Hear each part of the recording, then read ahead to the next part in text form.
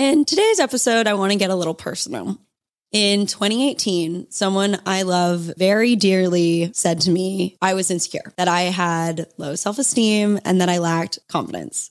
I was driving home from my boyfriend's house at the time, and I was talking to this person on the phone, talking about dance, I believe, and just how frustrated I was with my experience as a pre-professional dancer and how I really felt that I couldn't go on doing this career anymore as a performer. This had been going on for a while. I had been having anxiety over becoming a pre-professional dancer. I no longer felt like it was really what I truly wanted, but also a huge part of it is that I really didn't believe I was good enough to be a professional dancer. So I am venting to this person on the phone, and they said to me that the biggest problem was that I lacked confidence. And it hurt. And I wasn't really aware of it at the time that I was lacking confidence. And honestly, part of me didn't believe it either, because there was other areas of my life where that wasn't true. But in some areas of my life, I was presenting a lack of confidence, and it was true. So in today's episode, I'm going to tell you how I changed that. So you want to be an it girl?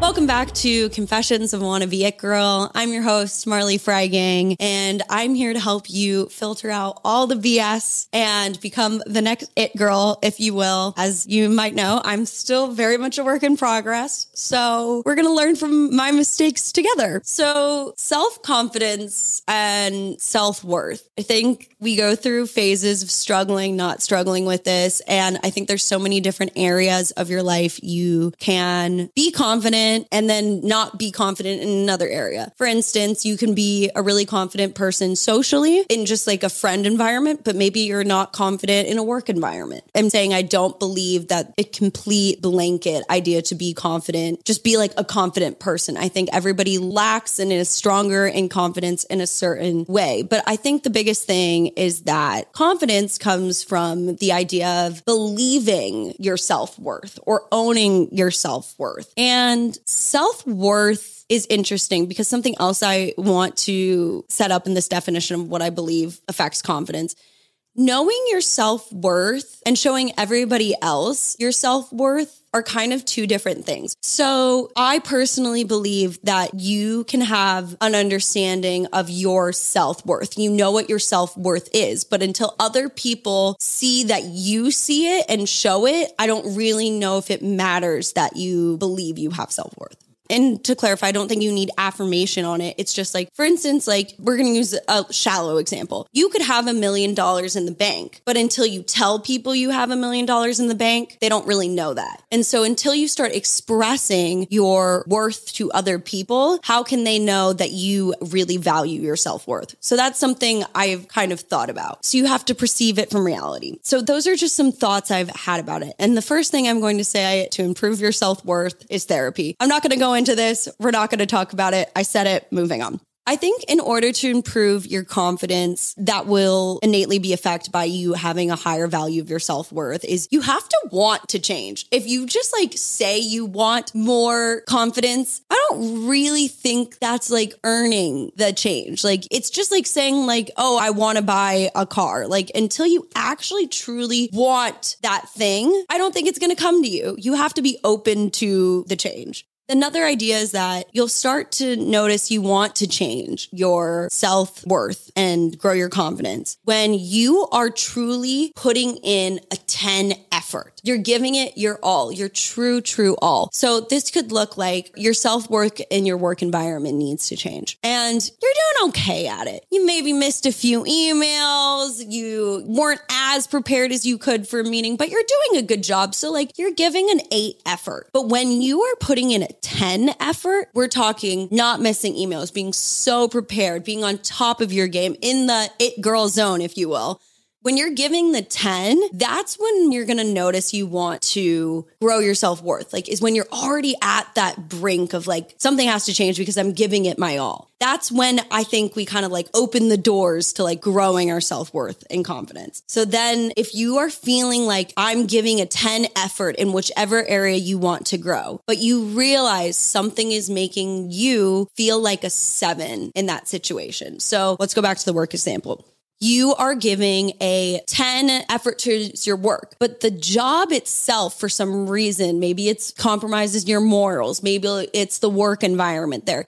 It's making your work effort of a 10 feel like a 7. That's a sign you need to change something. I think also this is true of like, you can be a 10 out of 10 friend, but somebody in your friendships or life is making you feel like a 7. Maybe time to evaluate that friendship. So you want to look for the things that make your 10 feel less than a 10. For me, an example of this would be at the beginning of the year, I had an agent and a manager here in LA who were fine. They did their job, whatnot. Well, my manager did her job more than not. I was coasting. I felt good. We were gelling a little bit and it wasn't great. It wasn't bad, but they were getting me auditions. They were doing, I would say, most of their end of the bargain. And there were times where I did maybe most plus an end of a bargain. So maybe they were giving a 7 effort and I was giving maybe like an 8 effort. And I don't think that's too much of a difference. Like, you know, I was doing my auditions on time. I was preparing. I was coaching. I was dropping them lines of every month of like what's new. So I was giving like an 8 effort. But then something happened and I started really giving a 10 effort. Like I'm talking, going above and beyond, doing auditions quick as possible, super communicative, asking what I can do, whatnot. And I'm really putting in now a 10 effort to my acting career in trying to communicate with my reps. Like I literally felt like I had done everything to make this relationship with these 2 reps work and nothing changed. Which at some phases in life is maybe fine because nothing changed. After a good period of time, made my 10 effort feel like a 7. So I left the reps and I haven't gotten new reps all year, which could make my 10 feel like a 4. And there's been moments where it's felt like a 4, but I have to open up all those extra slots for something really, really good. So like hopefully an amazing rep is around the corner. You see what I'm saying? Like you have to cut the bullshit that's pulling your score down. You have to be aware of the changes that you need to make around you. And one of the things I noticed was the way I would talk about myself. And I saw this on TikTok, so don't at me. And whoever created this, you're a genius. I'm sorry, I don't remember your name. This person on TikTok, I was scrolling and every time you talk to somebody and you use an I statement and you say something like, I didn't get enough sleep. Or I blah, blah, blah, blah. I'm a hairstylist, whatever it is. Take out your phone, pull up your notes app and write down the I statements whenever you're talking to someone and you have to make yourself aware of it. And so for instance, I was talking on the phone to a friend and she was like, yeah, we both work so hard. And I go, and I'm the least successful. I said that. And that was like, I had to write that down in the note. And I was like, holy fuck. Like I just said that uncalculated, not thinking about it. But when you say things like that, you're identifying yourself like that. So it's made me super aware of like what I take ownership of. I think it's a great exercise to try every time you're talking to someone and you use an I statement, and it can be anything. I'm tired. Like write it down. And after like a few weeks, honestly, I'm still working on it. You'll start to see a few things reappear or something that's so glaring. Like I can't believe I said I'm unsuccessful. Like now I will never forget that. You have to notice the things that need to change. So for me, it was the way I talk to myself.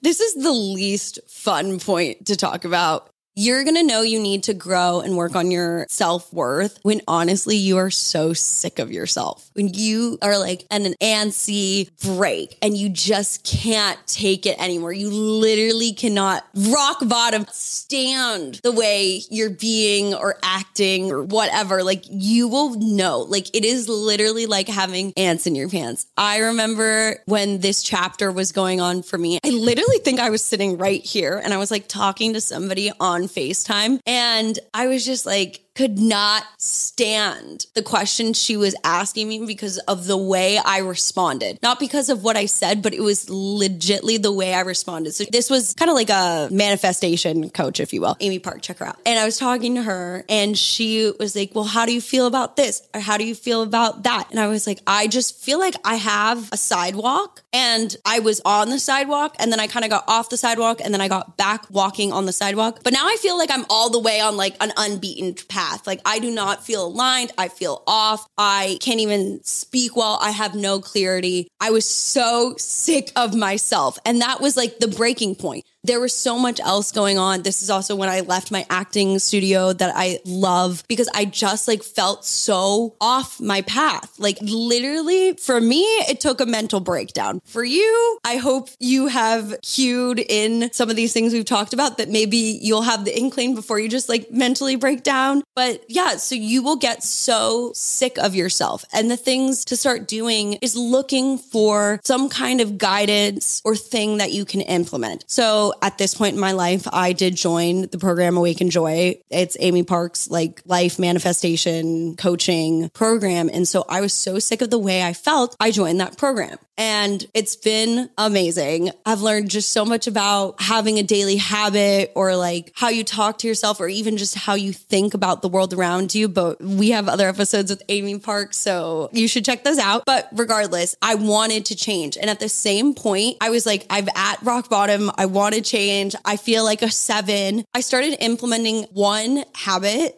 I want to say 5 days a week. Sometimes it's 6, but it's really 5 days. And for me, it was 20 minutes of working out. And when I say working out, I don't really mean like, oh, like I worked out. Sometimes 20 minutes of working out is me going for a walk. Sometimes 20 minutes of me working out is just stretching. Like it doesn't have to be insane. But at the same time, sometimes I do like Peloton or like whatnot, or I go to a workout. But 20 minutes a day of just one thing that you can consistently come back to has just made me feel amazing. So then you really have to start doing the thing. That's the thing. You have to find either a good self-help book or coaching program or just commit to a habit. Some of my favorite like self-help books are Feel the Fear and Do It Anyways. Amazing book on how to handle anxiety or nerves or fear of doing something and why your fear is actually important and you should dive in. Another 2 books that I absolutely adore are Tim Grover's Winning and Relentless. These are books by a sports mentality. He's also kind of a physical coach though. And Tim Grover worked with people like Kobe Bryant, Michael Jordan, and he talks about working with them and the mentality of what it takes to relentlessly get up every day and go after something, and also how winning isn't the end. And so those are 2 books I would really recommend if you're looking for a place to start. And if you're nervous about starting, Feel the Fear and Do It Anyways, which was recommended to me by an amazing ballet teacher I had in college, John Todd. And unfortunately, he's passed away, but I just had to say that because I think about him all the time. So you have to do the thing. And then you're going to have to do the thing that you're scared of. And you're going to have to start pushing your edges. But when you push your edges and you look back at all the work you've put in, maybe you have to feel that first. You have to look back at all the work you put in. So I look back on this year and it's only really been like the last 3 months. I want to say this has all clicked for me. I have to look back on the whole year and looked at the burnout. Look at how much I have actually accomplished. Look at the quality of my relationships. And if we're talking specifically in career, I look back now on all the stuff I've done, even in the years past, and I just realized how much of a complete package I am. I have good acting training. I have all my materials ready. I took amazing headshots. I know XYZ person. I do this type of quality audition. And now I'm just taking ownership of what my thing is. Like, I'm just like, yeah, I fucking did that. Stamp of approval. I am this. And so I know that. And then you have to start doing the scary thing. And that's when people will know your worth. So scary things. I think that can be asking for the raise you know you deserve. I think this could be asking to move in with a partner, breaking up with a partner. You have to do the scary thing, moving to a new town, whatnot. That is when you are going to pull your self-worth, Taylor, because you'll feel it. If you've gone through all these things, you will feel that build and build and build up. And now it is time to like fucking break through and take that leap and do the scary thing. For me, this past season, the scary thing has been I left my reps, right? As I mentioned, I've honestly had a really hard time getting new representation here in Los Angeles. And I've sent some emails. I've gotten some responses and whatnot. And you know what I started doing? I started following up with a phone call. Who the fuck does that? It is so scary. The entertainment industry feels like it is so gatekept. Like actors shouldn't call agents. Actors shouldn't call managers, blah, blah, blah, whatnot. And you know what? I started doing this as a way to push myself, and it has made me feel amazing. I haven't gotten the rep, but the act of doing it has showed me that I know my self-worth and that I have put in the fucking work in so many different places. And I did the scary thing. I had to go through so much ups, downs, whatnot, and it will regress and it will change. I think self-worth and self-confidence are an ebb and flow. We go through great phases. We go through good phases. We go through bad phases. And I just push you to do the scary thing because doing the scary thing shows that you know you're worth it. And if you know you're worth it, your confidence comes up and people can feel that. They literally feel you being like, I know what I'm worth. And I know it because I'm acting in this certain way because I know what I bring to the table. I have seen people even do this in ways to get into the club. I will never forget this one time. We went out to Doheny Room, and Doheny Room is, I would say it's the club. This was pre-pandemic. I was with my friend Bridget and a guy she was talking to, my boyfriend, and I think another friend and her boyfriend. We walk up to the door and we say to the guy like, oh, we'd like to come in. He was like, well, the girls can come. The guys can't. We had even ratio, by the way. And my friend Bridget, the badass lawyer she now is, literally looked him fucking in the eyes and said, it's all of us or none of us. And he just lifted up the rope and in we went. But the self-worth and confidence, she was like, no, I know what I'm bringing. And like at that time, this was probably 2019 or 2018. I could never. I would be so scared. I'm like, oh, okay, sorry, my bad. Like, I don't know the rules. No, you know what? What do you mean? I'm your prime customer. Let me fucking in. And it's to do that extra thing. It's that scary push or whatnot. So make the scary phone call. Tell the bouncer you know your worth and do the scary thing. And don't let anybody make your 10 feel like a 7 or God forbid a 6 or a 5. Guys, thank you so much for listening to Confessions of a Wannabe It Girl. We will be back in January. So enjoy your nice holiday break and don't forget to rate and subscribe to the show. I cannot wait for all the exciting things I have planned for the podcast next year. We'll see you in 2023. So you want to be an it girl? Thank you guys so much for listening to Confessions of a Wannabe It Girl. You can find us on Instagram, YouTube, TikTok, all of the things. And don't forget to rate and subscribe to the show.